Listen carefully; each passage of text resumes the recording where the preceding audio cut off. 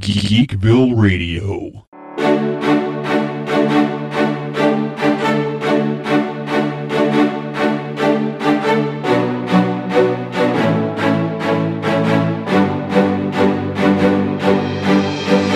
All right, ladies and gentlemen, geeks and geekettes, this is Seth, a.k.a. Zandrax, the mayor of Geekville, and the host of Geekville Radio, welcome you to another induction to the lesser-known Geek Hall of Fame.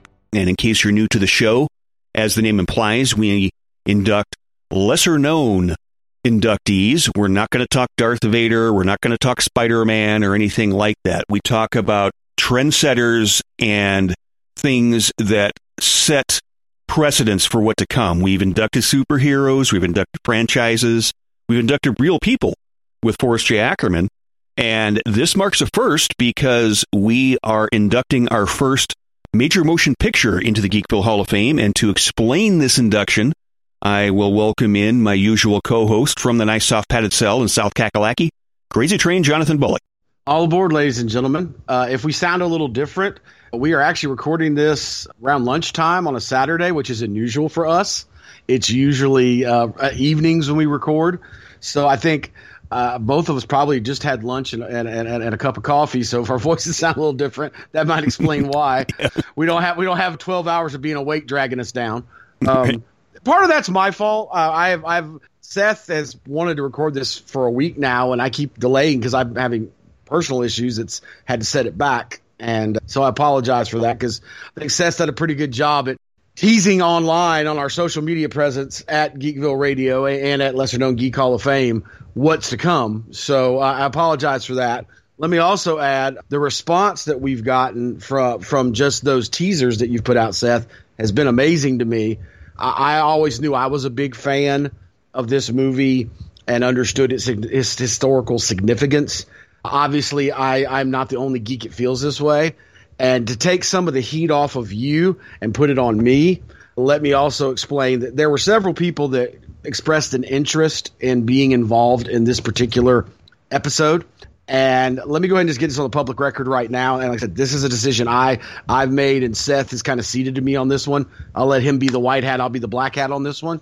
We have lots of guests on Geekville Radio, because that is an open discussion for just the general geek community. But Lesser Known Geek Hall of Fame is something that I don't feel, and this is not an attack on any of our listeners. I appreciate y'all listening.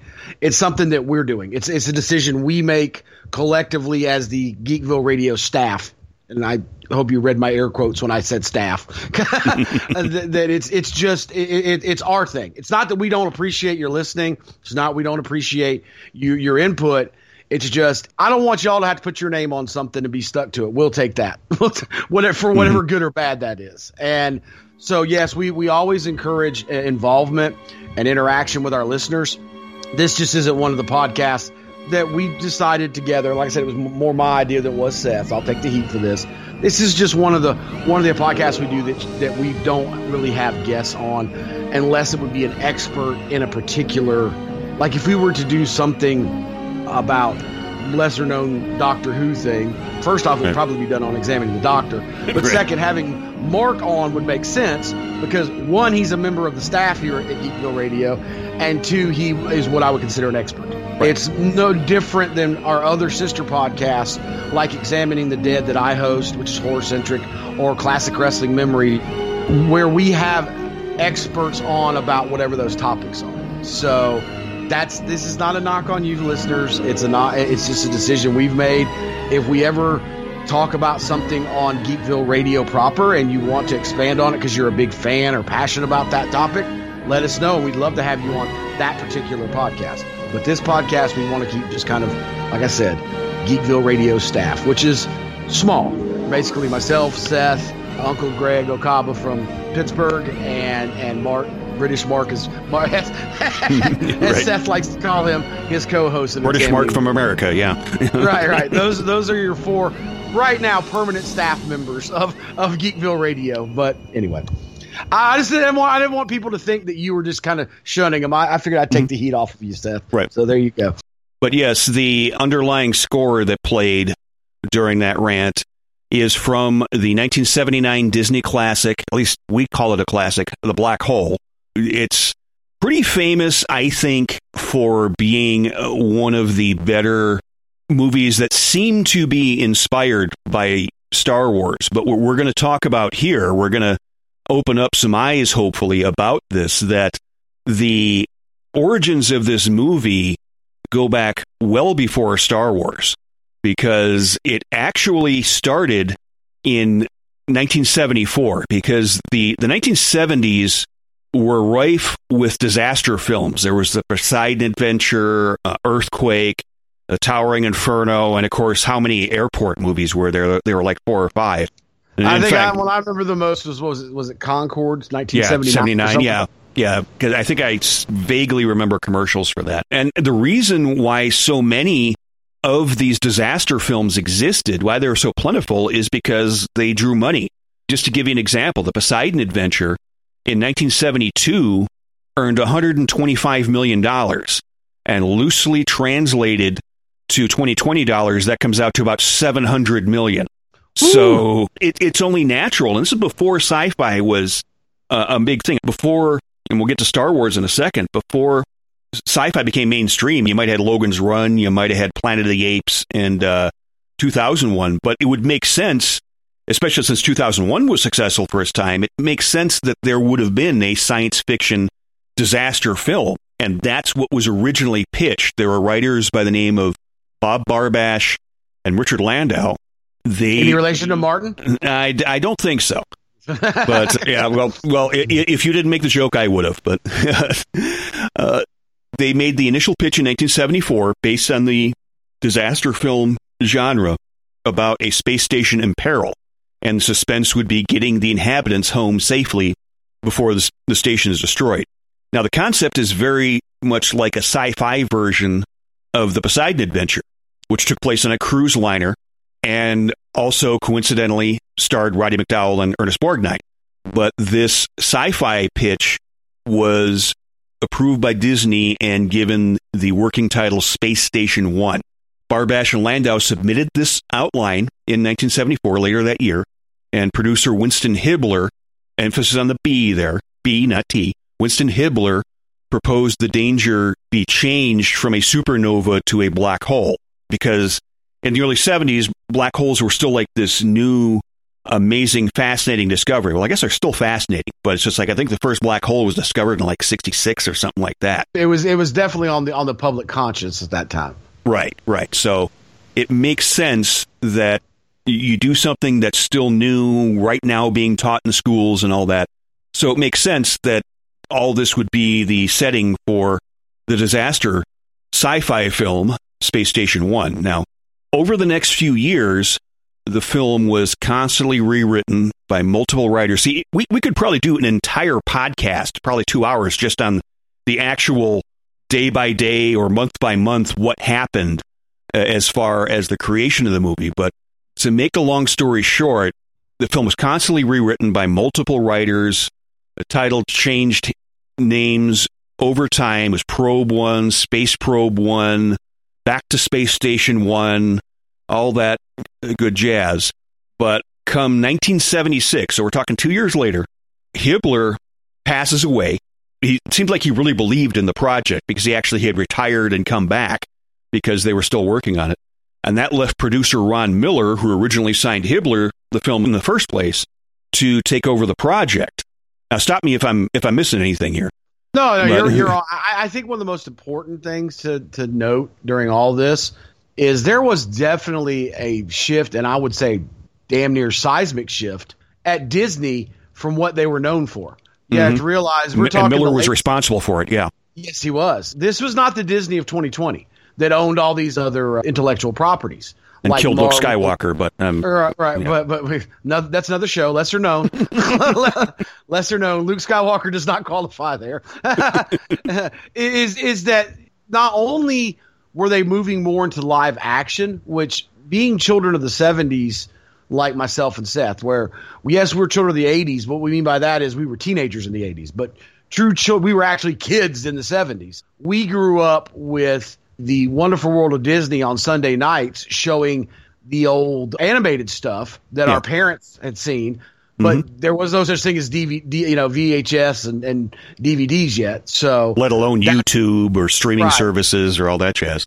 Right, exactly. So what really existed at that point was they had moved into live action. What, quite frankly, is one of my favorite eras. And I know nostalgia, rose-colored glasses, but you're talking Escape from Witch Mountain, Cat from Outer Space. What else was in that era? You had Apple Dumpling Gang. Pete's Dragon, which I know had animation in it, but where they would mix the two. And really, the only animated movie I can think of that came out of that era, there were two, and two of my favorites. Once again, nostalgia, was The Rescuers and Fox and the Hound. Love Fox and the Hound, yeah. Yeah, oh yeah. Well, it's Kurt Russell's. Do I need to say anything else? Anybody who listens to Examine the Dead knows my thoughts on Kurt Russell. So anyway, not only was it a shift to live action, but Miller also wanted to, I don't want to say rebrand Disney, but understood that cultural norms and were changing. So they went into it with the idea of making it a PG rated film, which Disney had never done before.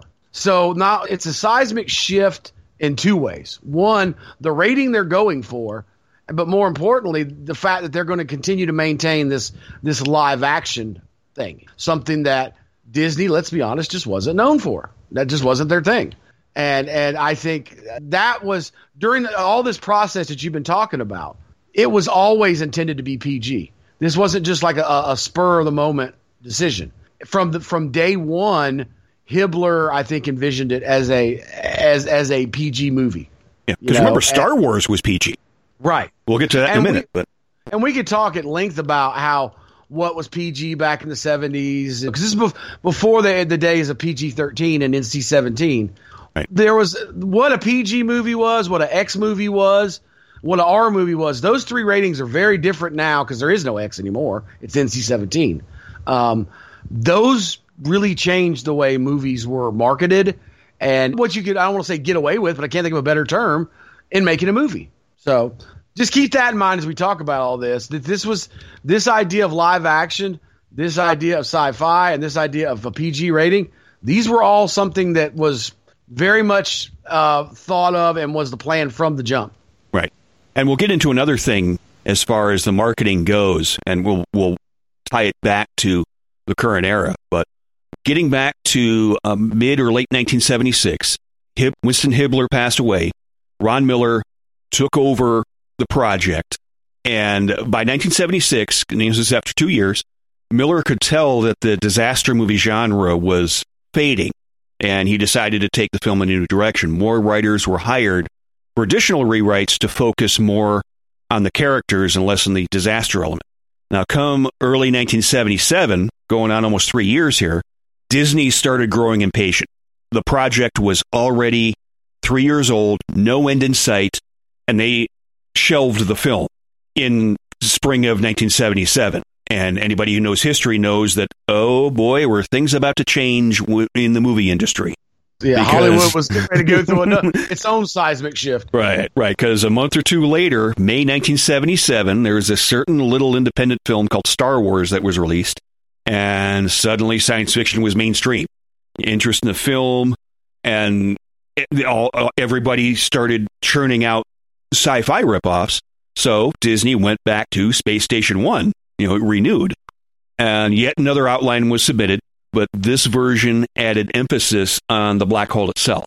Now, by this time, the original director, John Hughes, left the project and was replaced by Gary Nelson. He's done a lot of TV. You look at his IMDb. I'll link his IMDb page on the show notes at geekvilleradio.com.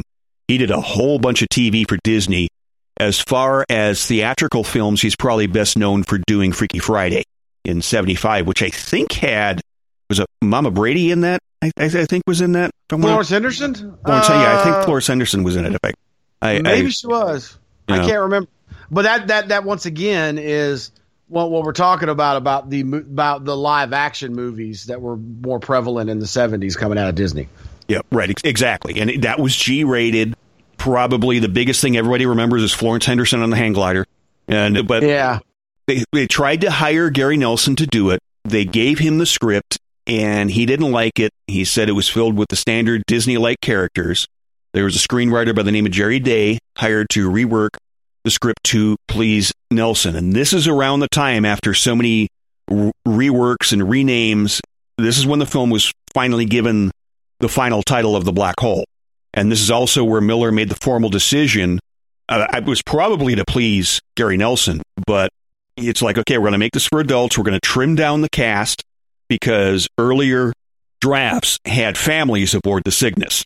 And we'll get to the Cygnus in a second, but there were families on board, much kind of like the modern Star Trek. But probably drawing on the popularity in the 50s of Lost in Space. Yes. But you have to understand Lost in Space, of course, was supposed to be a science fiction retelling of Swiss Family Robinson. Right. And if you look at the credits for The Black Hole, I think there's 7, maybe 8 actually credited characters, because obviously the robots were credited for the voice roles. But there are only like 7 or 8 credited characters. And like you said before, this was Disney's first ever PG-rated film, because Miller openly stated, when you look at some of these other movies, all these action films and such, they were making a whole lot more money than Disney was. And that's kind of... it's one of those things that kind of makes it chuckle a little bit now when you think about it. Oh, Disney isn't making enough money. Well, at that time, not compared to other companies. There were companies making hundreds of millions, and then their movies are making 50 and 60 million. So you can kind of understand where Miller's coming from, saying, yeah, we got to kind of take the roof off what we're doing. Yeah, exactly. I think the other thing, too, we're maybe 10 years out from having the PG-13 rating? Mm-hmm. Right. I think just that's normal social progress, I guess, for lack of a better term, that the social and mores of a society are going to change over time. And they were changing in the 70s. And what was considered taboo 20 years earlier was not so much anymore. And we've talked about before on Geekville proper and on Examining the Dead what the comics code was. And you're talking the era when Stan Lee completely says the heck with the comics code and brings vampires back into comic books, and Blade is created. Voluntarily says, okay, we're not going to put the comics code thing on this. Right. Yeah. So it was just something that people that were the decision makers in the creative entertainment media were just like, why are we that worried about it? Right. If you don't like it, then you don't have to watch it. You don't have to buy it. Watch it. As a retired professional wrestler, let me tell you, one of the biggest things that you'll hear from wrestlers all the time, because wrestling is one of those forms of entertainment that gets derided a lot. We all like to say, we are not forcing you to come to the shows. You don't have to watch our television. There's this thing called on-off button on your remote. And I think that was kind of becoming the mindset in Hollywood. And Disney got on board with that. Don't you agree? Oh, yeah. Yeah, I think so. It's one of those things that happens every so often. I remember still back in the days when they would make jokes about you can't say the word hell on television. Right. And now there's a couple of 4-letter words that you hear on television that you wouldn't hear 30 years ago. Right. And not that this is the only thing he did. Lord knows he was a genius and everything. But what was the first routine that got George Carlin famous? Yeah. The seven words you can't say on television. So, yeah, it just is what it is. And I think that as we could have literally multiple episodes that are debates on what should and shouldn't be allowed and what's in good taste and decency. But I think that's always going to change. I just do. Especially in this day and age of multiple channels being available through cable, satellite, streaming, whatever. Right. The internet is kind of a vast wasteland, isn't it? Oh, yeah. But getting back to the film, because we're starting to get into casting and such, the characters and the premise, because as stated before, the premise changed from a straight-up sci-fi disaster film to one with a villain, because Jerry Day submitted the script with a villain, Dr. Hans Reinhardt, and this new premise saw explorers finding Reinhardt's ship, the USS Cygnus, in deep space. And at first, all seems well, until Reinhardt's true insidious history and behavior is discovered. Now, this plot sounds awfully similar to another Disney classic film, 20,000 Leagues Under the Sea, but with Reinhardt in the Captain Nemo role. So it's kind of funny that a film that began as a sci-fi adaptation of the Poseidon Adventure became a sci-fi adaptation of 20,000 Leagues Under the Sea. I just think that's kind of funny. Yeah, and I think you and I had discussed when we talked about this beforehand that one must have, first off, it's kind of funny when we talk about how Disney was changing the script for them. It could be argued that 20,000 Leagues Under the Sea, which came out in the 60s, was their first successful live action movie, getting away from animation. So yeah, I'm not sure I can think of one before that. Yeah, if we're long listeners, please let me know. But on top of that, when not the movie, but the novel 20,000 Leagues Under the Sea by Jules Verne, that was sci-fi at the time when it came out. That was what science fiction was. Like 1880s or something like that, or 1860s? Yeah, late 1800s, early 1900s. H.G. Wells and Jules Verne and a little bit Jack London, they were the sci-fi of that era. We don't think of it as sci-fi now. We think of it more as steampunk. But you have to understand they're still dealing with fantastical technology and scientific breakthroughs, but they're looking at it through the lens of what was cutting-edge technology of that time period, which would have been the steam engine. This is pre-internal combustible petroleum-based motors. Yeah. So, no Mr. Fusion, no electrical power. Yeah, and we were far away from conquering the atom and nuclear physics. Now, another major change to the final script, like we said, was the elimination of the families and children on board the Cygnus. There are only 7 or 8 credited roles. Now, we're going to go through some of the other roles here that aren't credited, but I figured we'd go through the cast here because there's definitely some tropes to be followed here. Captain Dan Holland, who was portrayed by Robert Forster, who we lost, I think, last year, Last year, at the end of the year. Yep. Yeah. He was captain of the Palomino, which was an exploring vessel trying to seek out habitable planets for potential colonization, like the Enterprise. I think he's considered kind of the main hero of the film. I wouldn't necessarily call him the white meat babyface. He seems a little more character because he's kind of hard-nosed, no-nonsense type. Oh, yeah. I can't express my love enough of Robert Forster. Mm-hmm. I think this is the role that I will remember him most for. For me, it will always be Alligator, but I'm the horror guy, so go figure, right? and as I've pointed out about his role in Alligator, which was released a year later in 1980, that was the role that Quentin Tarantino saw him in that made him cast him in Jackie Brown. So, but I also wonder, would Robert Forster got cast in Alligator if he hadn't have been a success in this movie? So, Right. And I think he was cast because I want to say he played a cop in a TV show before that. I forget the name now. Right. But I think that's what got him hired.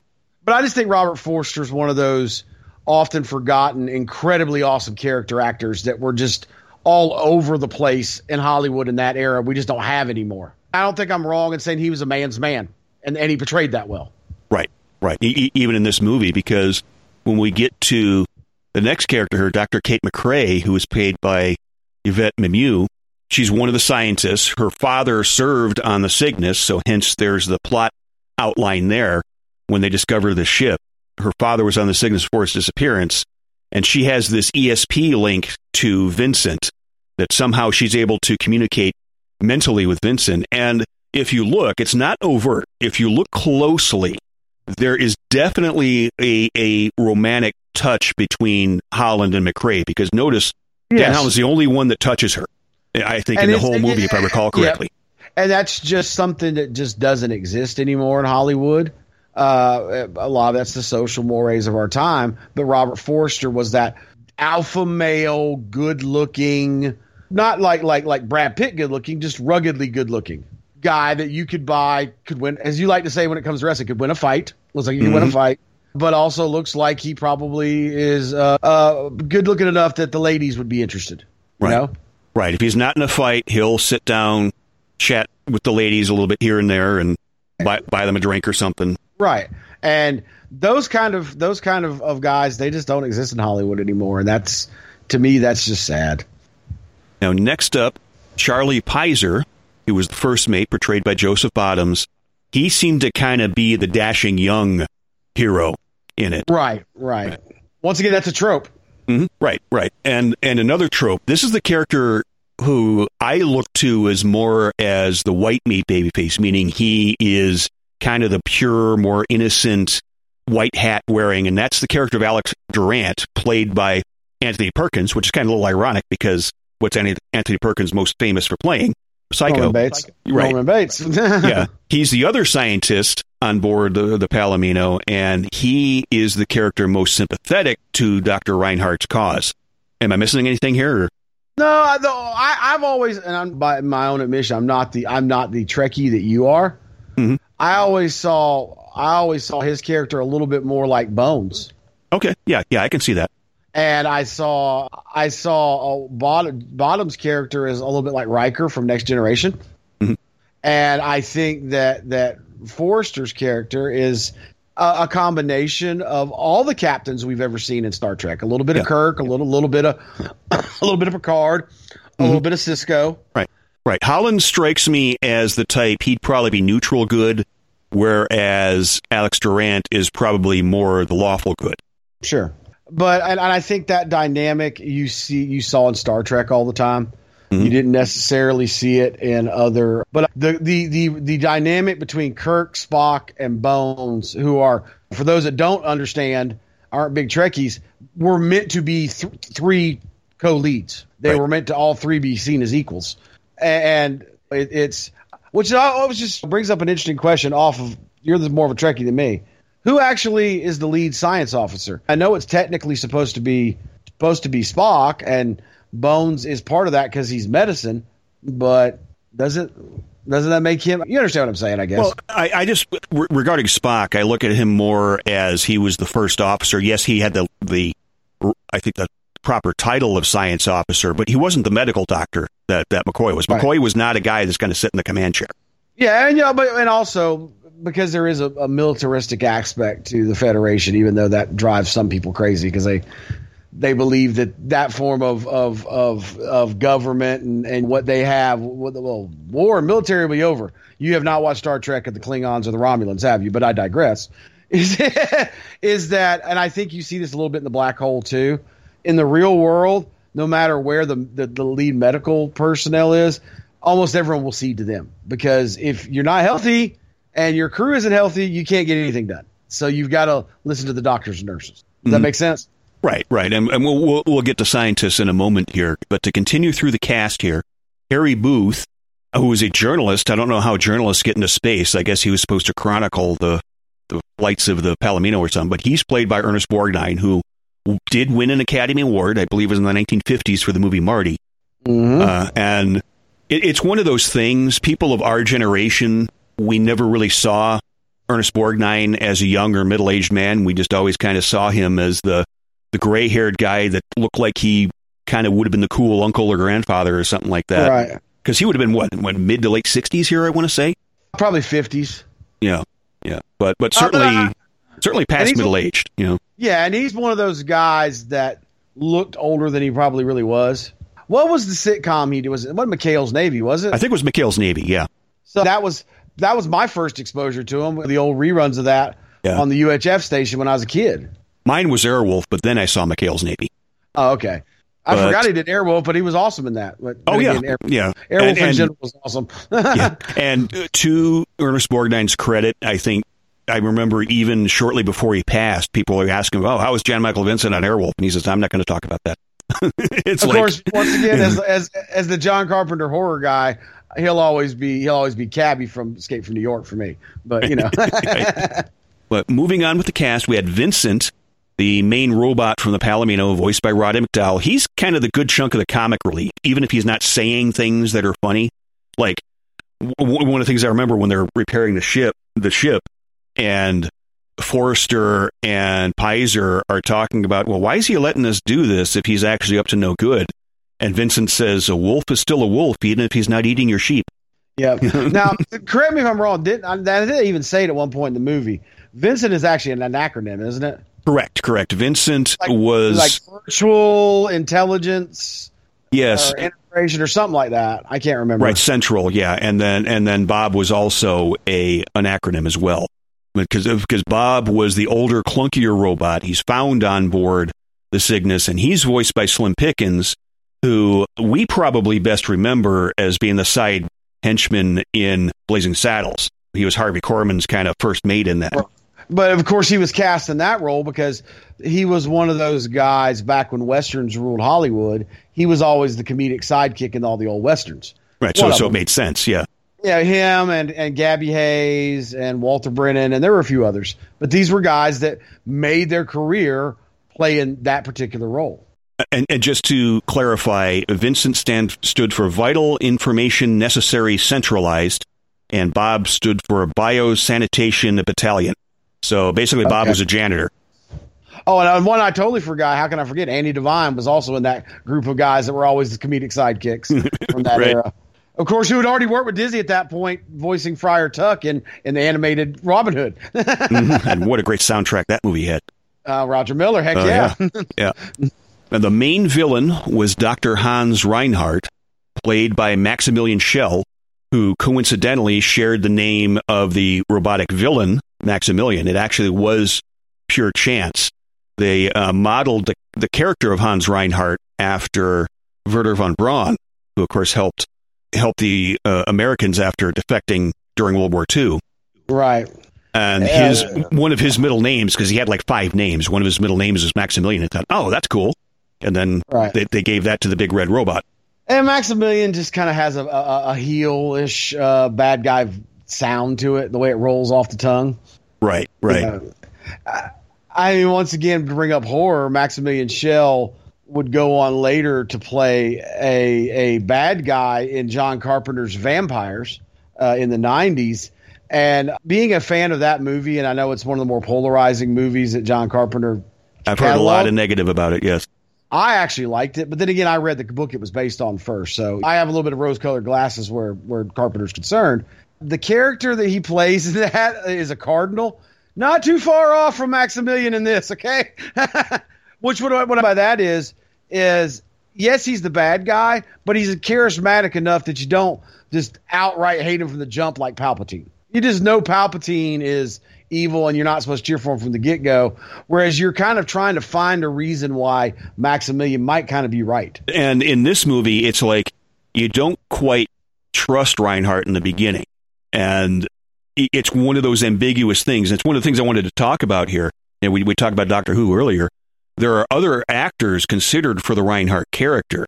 And some of these names, Peter Cushing, Christopher Lee, Donald Pleasance.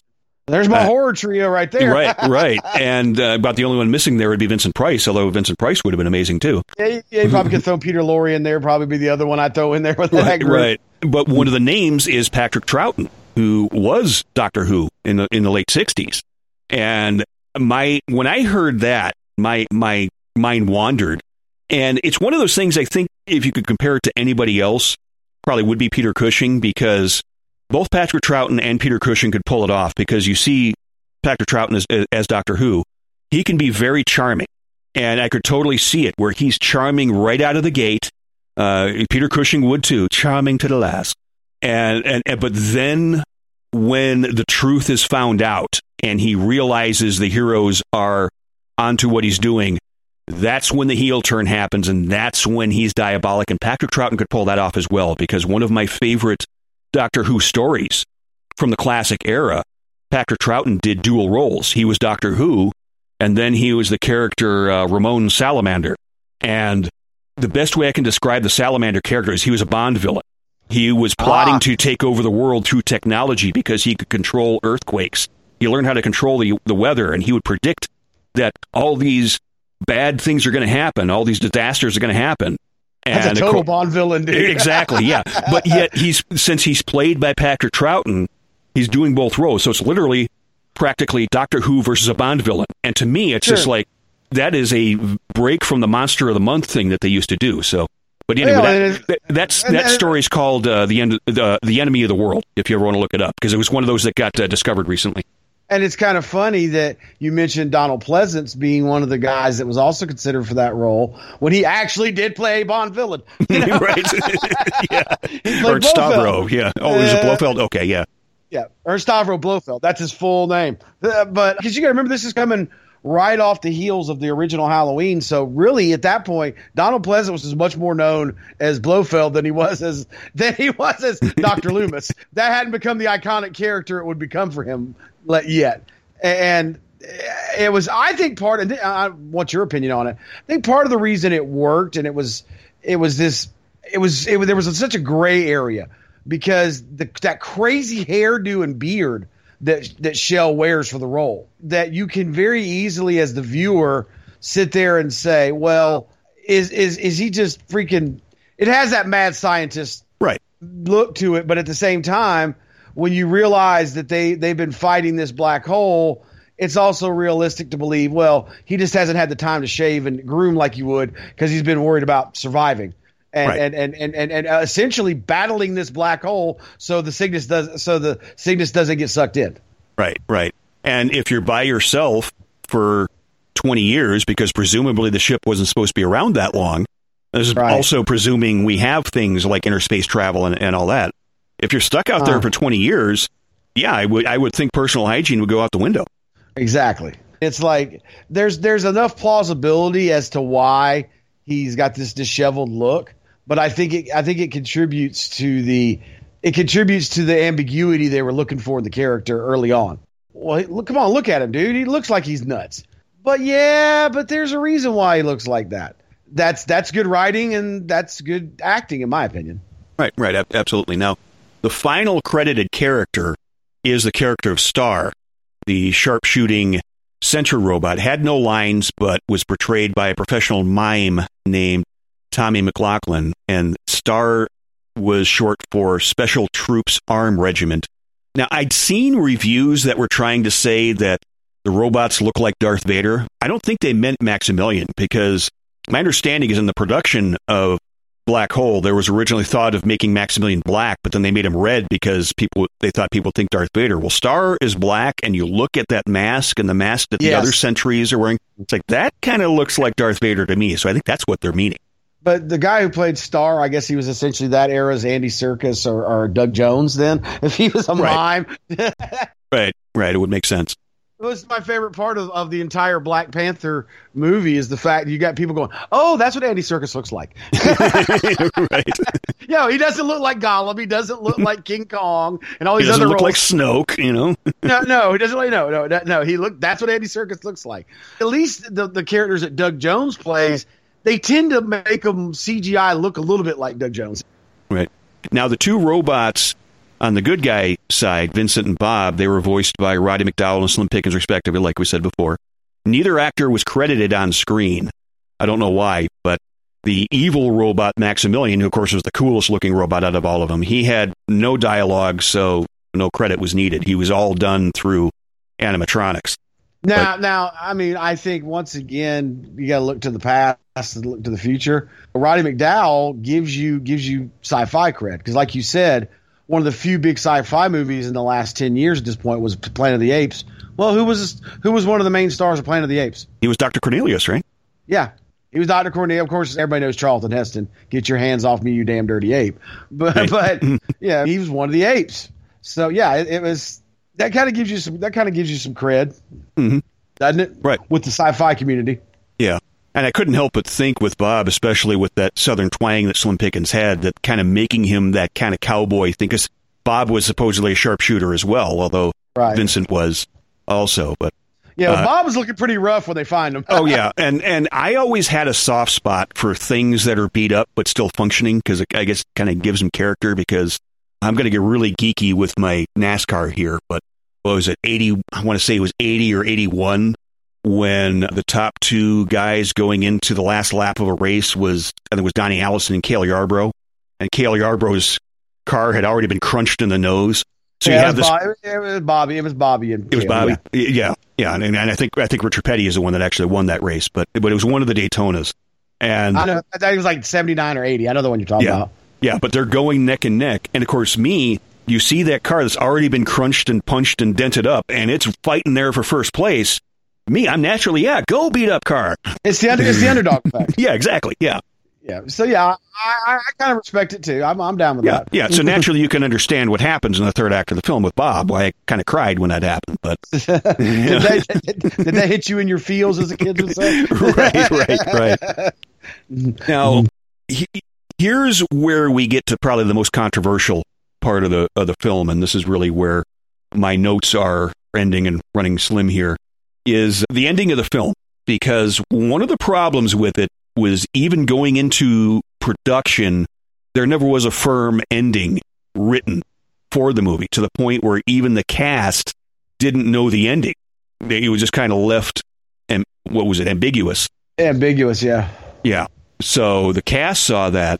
Now, where I will say this because I'm calling this part of the podcast, if you're following up on the show notes, I'm calling this part Defending the Ending. Disney was banking on this movie making enough money to be a franchise, like there would be multiple sequels. So I firmly believe... Yeah, we would call this in today's nomenclature, it would be seen as a tentpole movie. Yes. Yeah. Like, had there been additional movies, then this ending would have been a setup to that. Now, one of my spins, this is my personal interpretation, whether it was meant to be or not, we have that infamous scene of Reinhardt and Maximilian floating, and Maximilian kind of lays down on him in a thing that looks really weird when you're an adult. But then Maximilian's face pops up, and Reinhardt's eyes are clearly inside, so they had merged. I kind of take that as an adult, that's the classic horror trope of the mad scientist falls victim to his own creation, because it's made clear that Reinhardt made Maximilian, and there's even that scene where Reinhardt whispers to McCrae, "Protect me from Maximilian," which if I heard right, was an improvised line. It was one of those things kind of on the spot, because it was kind of, okay, is Reinhardt crazy, or does he actually know what he's getting into type thing? Right. Which, I mean, once again, you're talking about Tony Perkins. He kind of plays crazy good. Mm-hmm. Oh, yeah. Yeah. Kind of plays crazy well, and it's just, no matter how hard you try and how hard he tried to separate himself from Norman Bates, it is what it is, right? Right. There's always going to be that inclination to go, oh, this is a crazy guy. Right. But I think it's generally kind of been interpreted that the ending of the movie is the good guys go to heaven and the bad guys go to hell. Right. And there probably could have been additional movies made, and there were comic spin-offs that didn't go very well that took place on whatever planet they landed on. But that's kind of how I figured, is the good guys went to heaven, the bad guys went to hell. Right. But like you said, I think that's a trope, and it goes all the way back to Frankenstein, the novel by Mary Shelley, where the creator winds up getting destroyed by their creation. And ultimately, it kind of starts with that in Frankenstein, where we realize Victor's on the warpath trying to take out the creature, but it does eventually wind up killing him. That's where that trope came from. Right. You know? Now, are there any other personal favorite moments in this movie? Because to me, I think my favorite sequence is the sharpshooting sequence between Vincent, Bob, and Star. The two things I remember the most from watching it as a kid were when the crew first finds a Cygnus, because they spend literally probably 5 to 10 minutes going over it, and you get all these beautiful visual sequences over this nice model that they made. And it reminds me of film commentary that I heard from George Lucas I think it was for Phantom Menace, might have even been for Return of the Jedi, where he said so many filmmakers, it's like they make these great sets, so they wind up wasting screen time just showing you how great these sets and models are. And you really don't need to spend that much time. I think that's one of my criticisms with the movies. They probably could have cut that time exploring the Cygnus down to at least half. Of course, nowadays it would all be fast-paced with CGI and right. Big front-to-back panning shots and all that. But that's really one of my few criticisms, is they probably spent too long panning over the ship.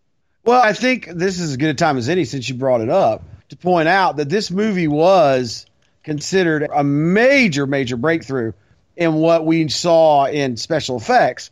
Mm-hmm. And I think there's no small part in the fact that a lot of the behind-the-scenes creative team, non in front of the camera stuff for Star Wars were involved in this movie as well. Right. They even tried to get the video technology, the film technology from Lucasfilm to do it, but they decided to make their own. So they kind of did a hybrid of traditional and motion video, meaning moving the camera instead of the models technology. They kind of did a blend of that. And really, in a way, I think that kind of helped push the foot forward as much as Star Wars did, because it was that blend of traditional and newer technologies at the time. Right. And you hear all the time Star Wars praised as being this groundbreaking and revolutionary movie on the special effects scene. And that's true. Well, this movie was too, and it's because it had the same people involved. I just think it is what it is. And here we are 40 years later, and Disney owns Star Wars now. And I don't think that can be underestimated about this film. We can talk all about, yes, it was Disney, continuation of Disney doing a live action. We could talk about it being their first PG-rated movie. I might add, for the geek cred, the fact that this movie was, even though it wasn't the success they wanted, I don't know if Tron gets green lit if they didn't have if this movie was a complete and utter failure. Right. Because that was along the same lines. It was, kids could watch it, but it certainly wasn't a kid's film. But it's a PG live action Disney produced sci-fi movie. And Tron only comes, about 3 years after this? 2 years after this? Something like 80. I think it was 82, because I remember going to see it in the theater and then going to the arcade next door, literally, and playing it. Playing the game. Right. But did even Ralph McQuarrie, who, of course, is a legit legend in the sci-fi field, didn't he do some of the concept art for this as well? I don't think he did it for Black Hole, because I know there was a father and son artwork, because the father had retired, and I'm blanking on the name now. But it'll be in the show notes at geekvilleradio.com. But before I forget, the other memorable scene, aside from the really long panning around the Cygnus, was, of course, Anthony Perkins' death at the hands of Maximilian, because even as a kid, there was no blood splatter, there wasn't any gore.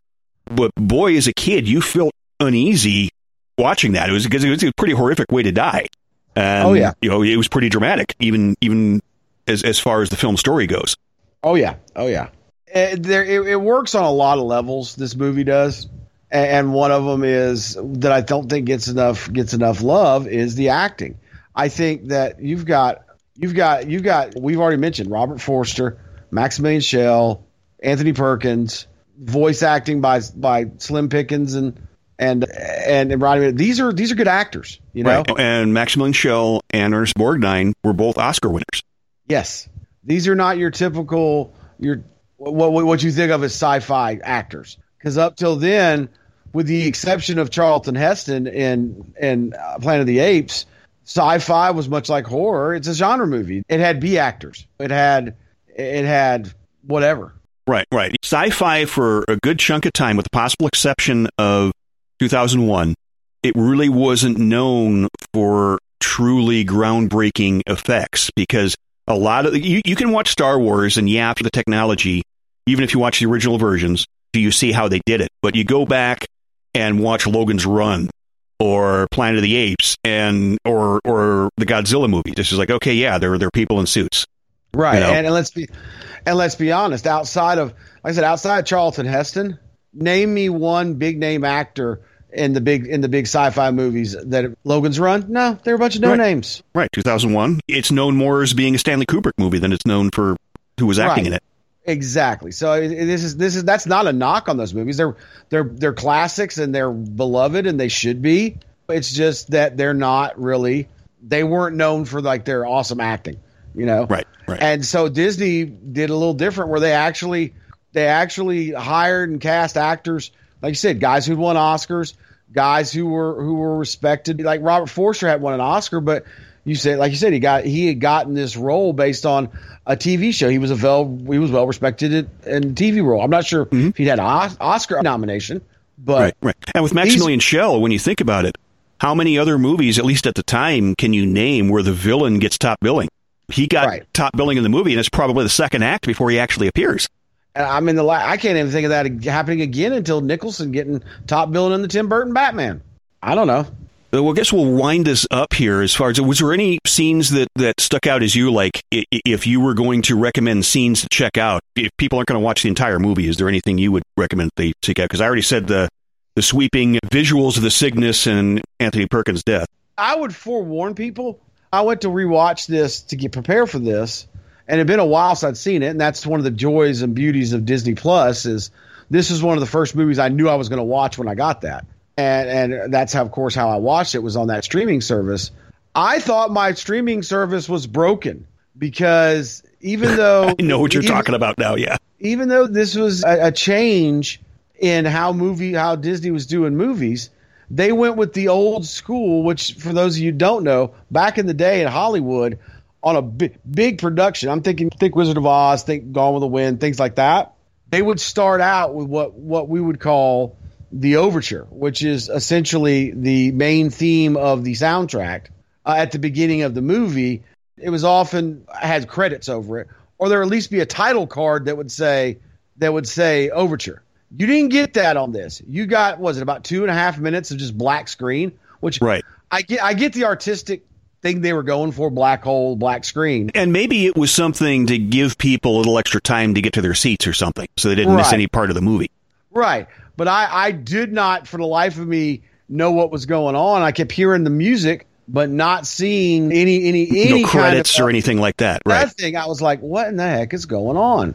I even skipped forward. I'm skipping forward like 20 seconds at a time on my Roku box. And like, okay, what's going on here? I'm backing out of it, going to another movie on Disney Plus, starting it. I can't remember what it was. I think it was Avengers, right? And seeing, it's not Disney. Okay, Disney Plus is not broken. And I went and I checked my connection. My connection is fine. I was just confused beyond all belief. I was like, what in the heck? And then I was like, oh, I think this must be the overture.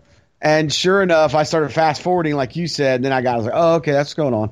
Right. But it really threw me for a loop. So I forewarn any of our viewers that our listeners decide to go and watch this, realize the first 2 minutes you're going to see a black screen just to your music. Don't worry.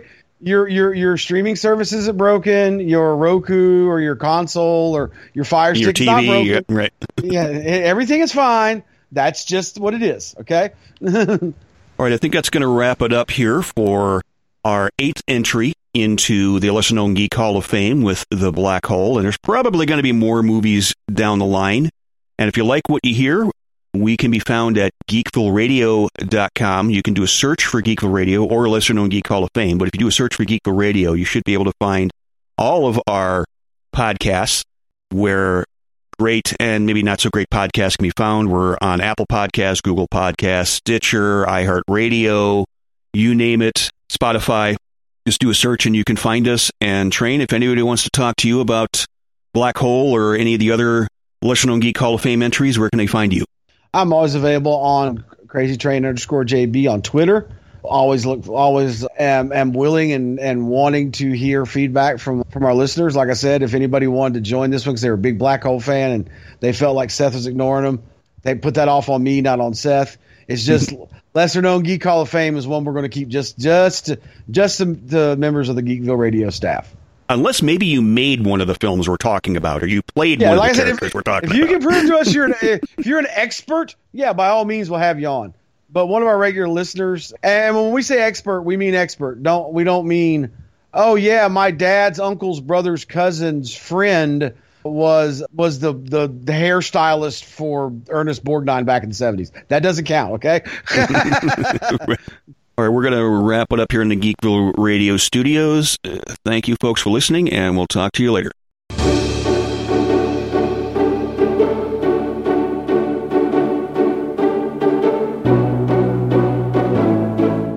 Geekville Radio is not sponsored or endorsed by any products or services unless specifically stated.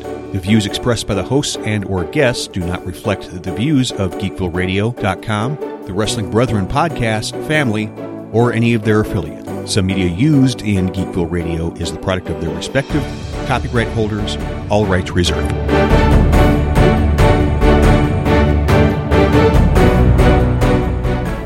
So I guess in memory of our dearly departed friend Norco, you could say that the ending was Maximilian Schell was inside the Maximilian Schell. I guess you could say that. Maximilian put Maximilian Schell into his shell. Exactly.